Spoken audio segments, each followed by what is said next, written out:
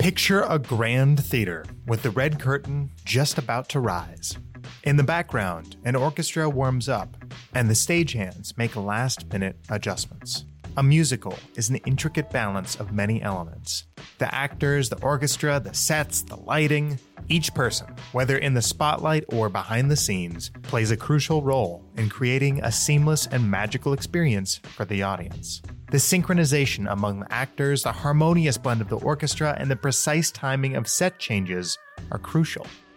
When they work in tandem, the audience is left spellbound, fully immersed in the wonder unfolding before them. Just like a stage musical, a successful business is an ensemble performance involving different departments.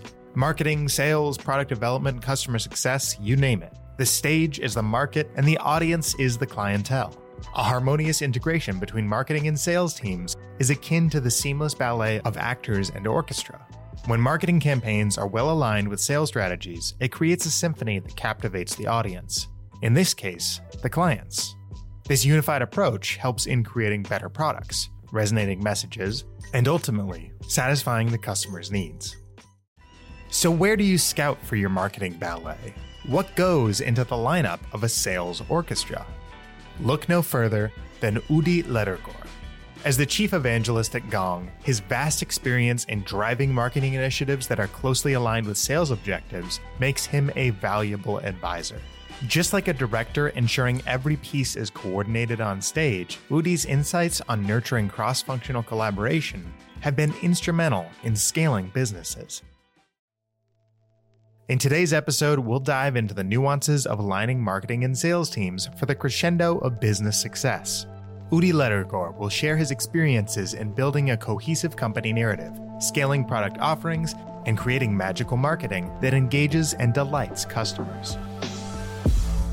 From Paddle, it's Protect the Hustle, where we explore the truth behind the strategy and tactics of B2B SaaS growth to make you an outstanding operator. On today's episode, Udi Ledergor spoke to Andrew Davies at the end of 2022 about aligning sales and marketing teams. They talk about the evolution of the marketing team at Gong, designing sales and marketing alignment, how to know if growth problems are internal or external, challenging best practices, and how good marketing creates magic.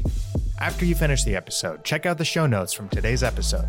Then, while you're leaving your 5-star review of the podcast, tell us what resonated most about Udi's advice.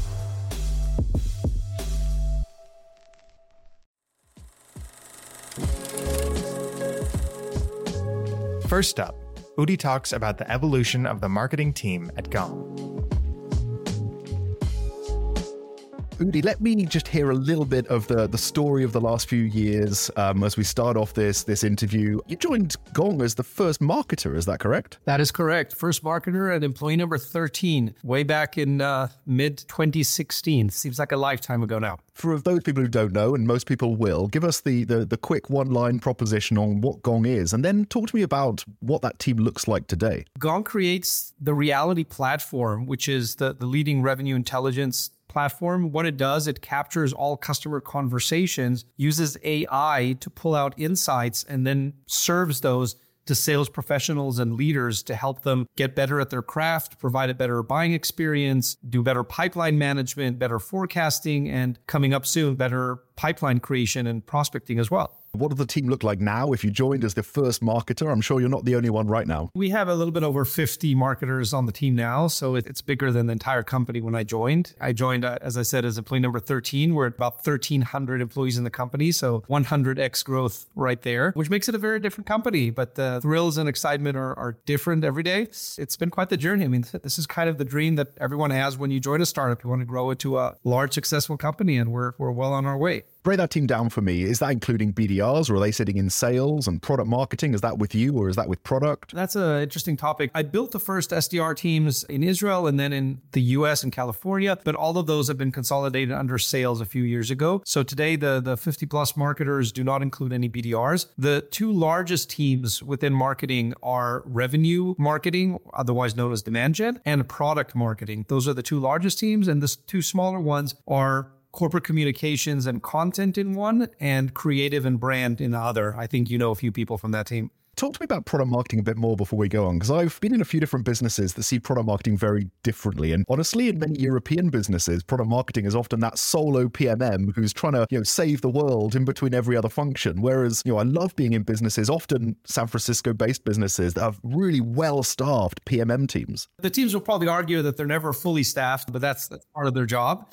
And they'd be telling the truth, which is true. They have a lot of work because they have a lot of responsibility. So the PMM teams are responsible for telling the story as it relates to our platform and our product and what value we provide to different customers across different segments and geographies and industries and company sizes. And there's lots of nuance to that work. Once they pull together the messaging, which is a really difficult feat in and of itself, then they have to create all the derivatives, which are everything from the sales decks to the website copy, to helping other marketing teams like digital and organic and content create the right content pieces to put out there to promote whatever product piece we're promoting around a product launch or other promotions, whether it's speaking opportunities for events around our product. They take a big part in creating the keynotes for our CEO and other executives at our events. So really owning messaging and all the derivatives that come out of that, as well as pricing and packaging, which is something we're talking a lot about, especially in this economy.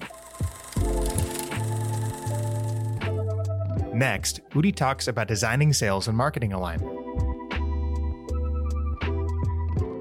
I've always known Gong as selling to the chief revenue officer persona or the head of sales persona, and came into Paddle. I mentioned before this call, we're a happy Gong customer, came into Paddle and suddenly had access to all of this different messaging insight, conversational insight from our revenue teams. Talk to me a bit about this topic that we dance around in many startups in our commercial functions, sales and marketing alignment. How you design that? How are you working with your sales orgs and the other functions in your business to make sure that alignment is designed, not just default? I think it starts with the fundamental understanding that a marketing team cannot succeed without the sales team succeeding. I think I speak on behalf of my friends in sales to say that it would be very difficult for sales to succeed, especially in the long term, without their friends in marketing succeeding with them as well. It starts with the relationship of trust and communications between the heads of those departments. And this has been super important to me and to our sales leaders since day one. I have a really strong, close relationship with our chief revenue officer, Ryan Longfield. I gave a talk and wrote a short article a while ago about, do you know how your chief revenue officer takes their coffee? If you don't, if you have to think about it, you're probably not close enough to them. In case you're all in suspense, our chief revenue officer actually doesn't drink coffee. He drinks tea, although he's been known to take a decaf every now and then. So if you don't know it, how your chief revenue officer takes their coffee to that resolution, you're probably not close enough. Back when we were in the office before COVID, we used to take our weekly coffee walks and get to know our drinking habits quite intimately. It's moved on to virtual meetings mostly since then, but we get together as often as we can. So it starts there. It's not just getting together. It's having that level of trust where you assume everyone is doing their absolute best and everyone is well-intentioned. No one is slacking off. When sales are not selling as much as marketing expected to the leads, it's not because they're lazy. It's not because they're ignoring the leads. That there might be something wrong with the leads that marketing wants to look at. When marketing is not bringing in the quality or the quantity of the leads that sales were expecting, again, it's usually not because marketing is slacking off. There might be a problem in the macro environment. Our target addressable market might be too small. There might be budget issues. We need to assume best intentions. No one is coming in just to warm up a seat. Being able to discuss these challenges openly with good faith that everyone is doing their best, but how can we solve this together? That's kind of the key to the relationship. As the teams grow, we have to empower our bench and then their direct reports on continuing that relationship of trust. And it's the tiny little microaggressions that can set that off track. If the VPs or the directors on the team sees that the C-level executives are making nasty comments or jokes about, marketing just throws their fishbowl of leads from the event over the wall and they expect us to sell to them, that's going to permeate down the command and control chain, and everyone's going to get the idea that there's a lack of trust between the teams. But if everything is done in a respectful way that assumes best intentions, that respects the efforts of the other teams, and we work together to solve this, then we create the kind of relationship that we have here at Gong, and I think every company should strive for, where at all levels of sales and marketing leadership, people are connected. I don't think there's any format of sales weekly meetings, whether it's the segment meetings or the leadership meetings, where there is not a marketer sitting in there on a regular basis, listening to what they are being challenged with right now and proactively thinking, how can marketing help them?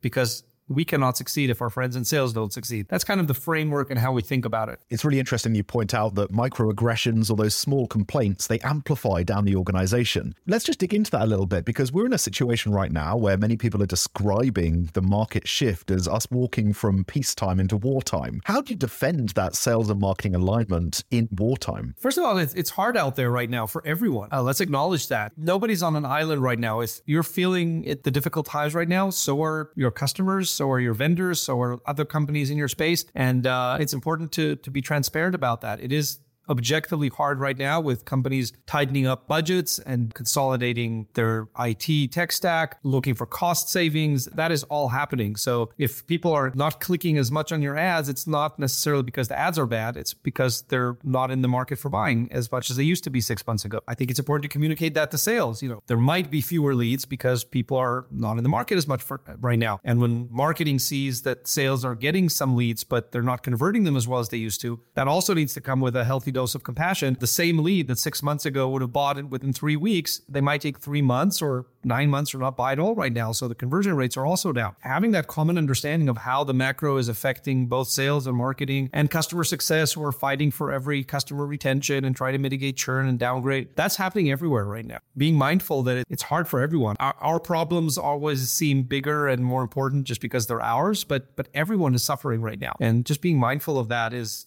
helpful, and realizing that we're all in this together. As cliche as it sounds, we will get out of this together. Again, it's probably even more important in wartime than it was in peacetime. Marketing can't go on a victory march claiming, oh, we just got all these leads and all this stuff. If sales are bleeding and customer success are bleeding because they're not bringing in enough business or there's too much churn, marketing has nothing to celebrate about. We have to win this together. And at the end of the day, we define what we do in marketing as make sales easier. It's as simple as that. And if sales are not succeeding, then really nobody has anything to be victorious about. And now, how to know if growth problems are internal or external.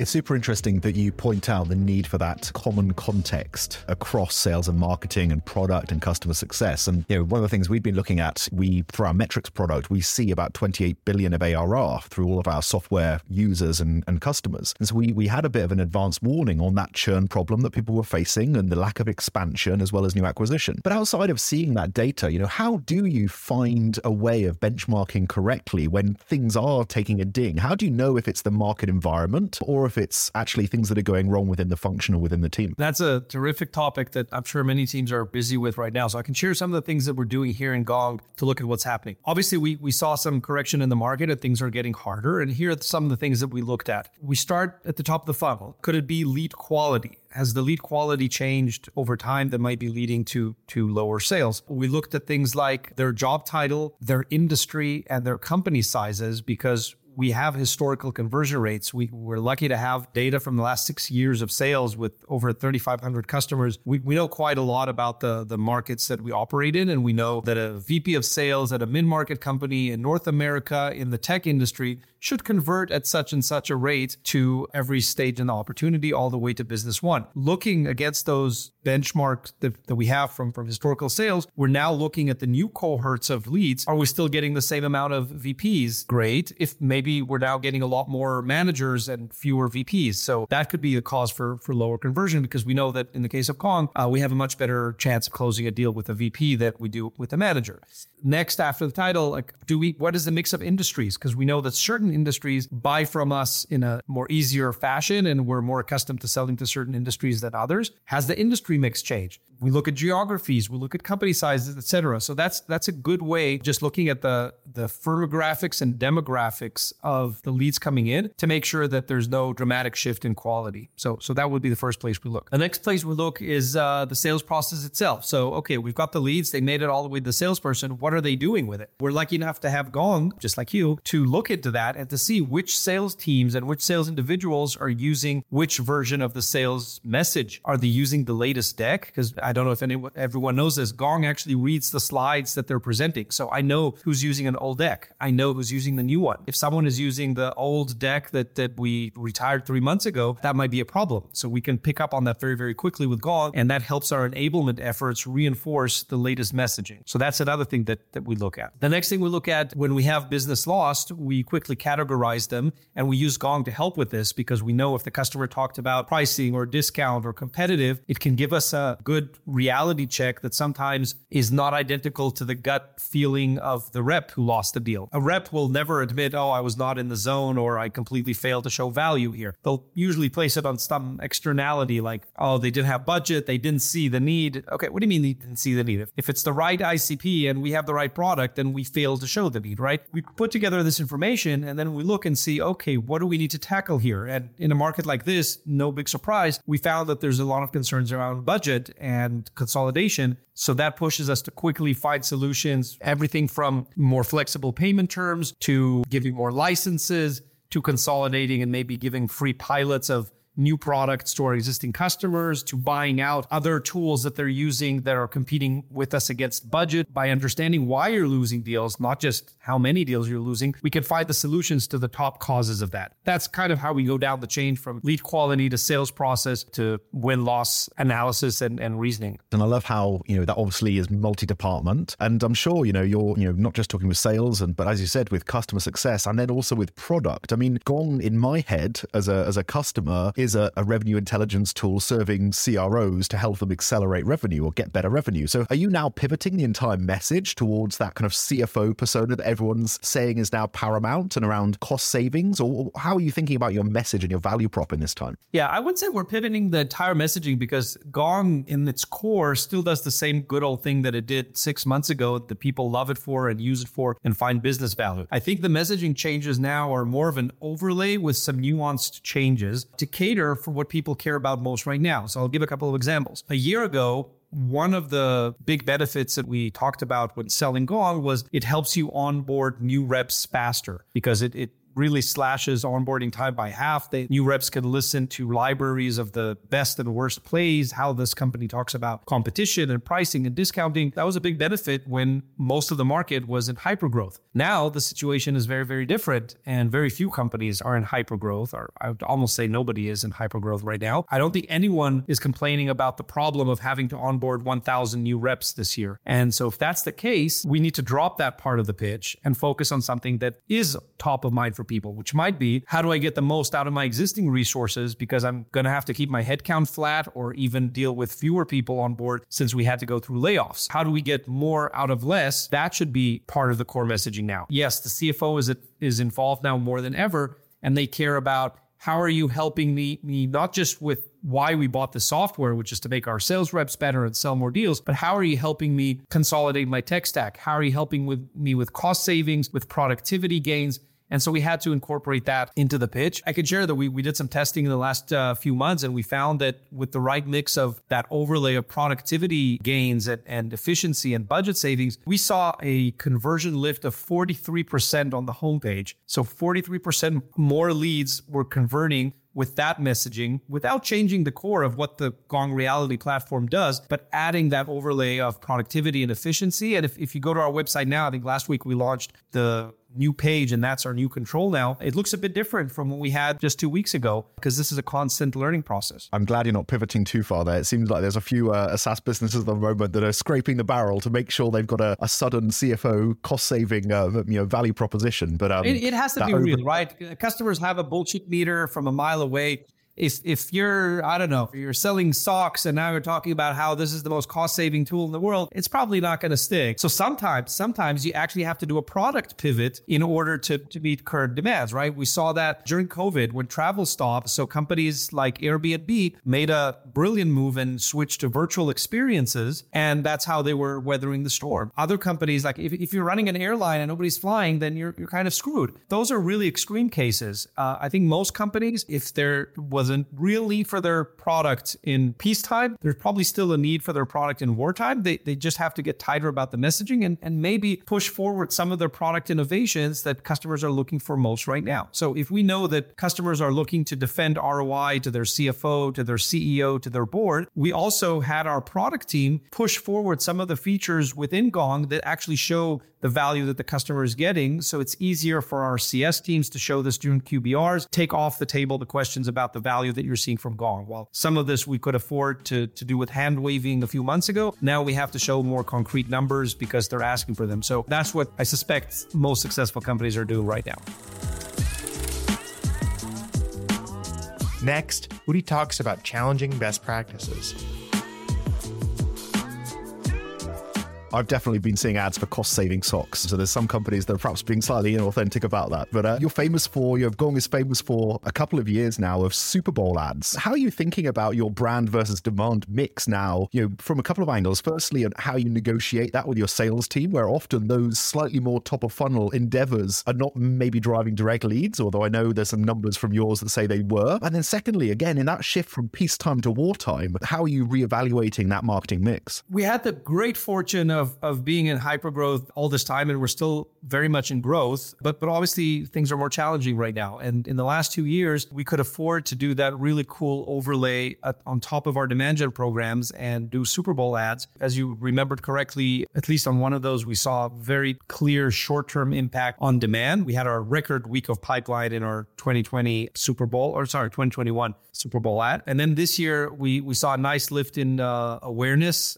We did some before and after awareness surveys in the markets where we aired the ad, and we saw a clear lift in awareness to the brand. But it's one of those things that are still considered a long-term brand play. Given where the market is right now, the very deliberate decisions we need to make about every dollar in our account, it was my decision not to move forward with a Super Bowl ad in the next Super Bowl that's coming up in a couple of months. And it's not that I brought up a proposal and got it rejected. I don't want to bring up a proposal if I don't believe I can defend it, if it's not the right thing to do. And so I did not. And we're now spending all of our dollars, including what might have been reserved for Super Bowl, on more measurable campaigns to make sure that we see the short-term impact, because that's our focus area right now. I could say broadly, the money we would have used for some big brand campaign that's hard to measure in the short term is being divided between our digital spend, where we do see short-term optimizations and continued flow of leads, and our events program, which is now back in full throttle in person, as well as hybrid events. And we're seeing amazing influence and sourcing of pipeline from our events program as well. Just a few weeks ago, we did our big annual Celebrate event. It was a first attempt at doing a large-scale hybrid event, which is kind of the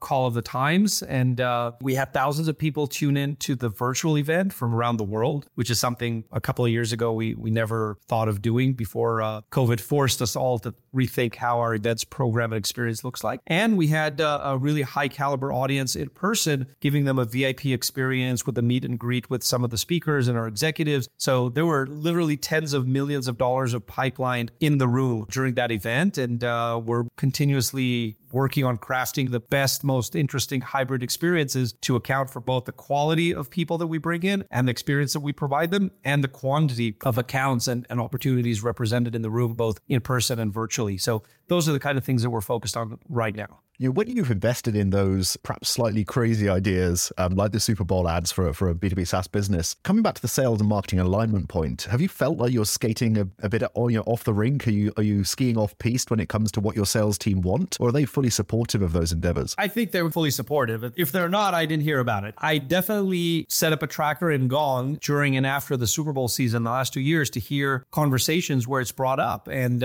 it's luckily, or not luckily, but happily, a lot of customers, hundreds of customers brought up our Super Bowl ads by saying, to the SDR rep, "Oh, I just saw our Super Bowl ad last week. It was fantastic." Or the reps being very proud that their company is sponsoring the Super Bowl would say something like, "Oh, did you get a chance to catch the game last week? We had a commercial there. Not sure if you saw it." So they're obviously very, very proud. And what I heard consistently from the sales team is that being on the Super Bowl, especially as private startup, just elevates the brand to the level of, oh, wow, we're playing with the big kids right now because we're on the Super Bowl. I don't think anyone thought that was a waste of resources or something that impacted us negatively in any way. Even my CFO was happy for the most part with those investments, because we found a clever way of buying the ads in certain markets where we have customer and prospect hubs, and not just going crazy with a national ad that would have been hard to justify for a business like ours. I've heard you say that by the time something's best practice, it's ordinary practice. So what are some other things you're doing that are unique, perhaps engaged with now or planning to do over the next year?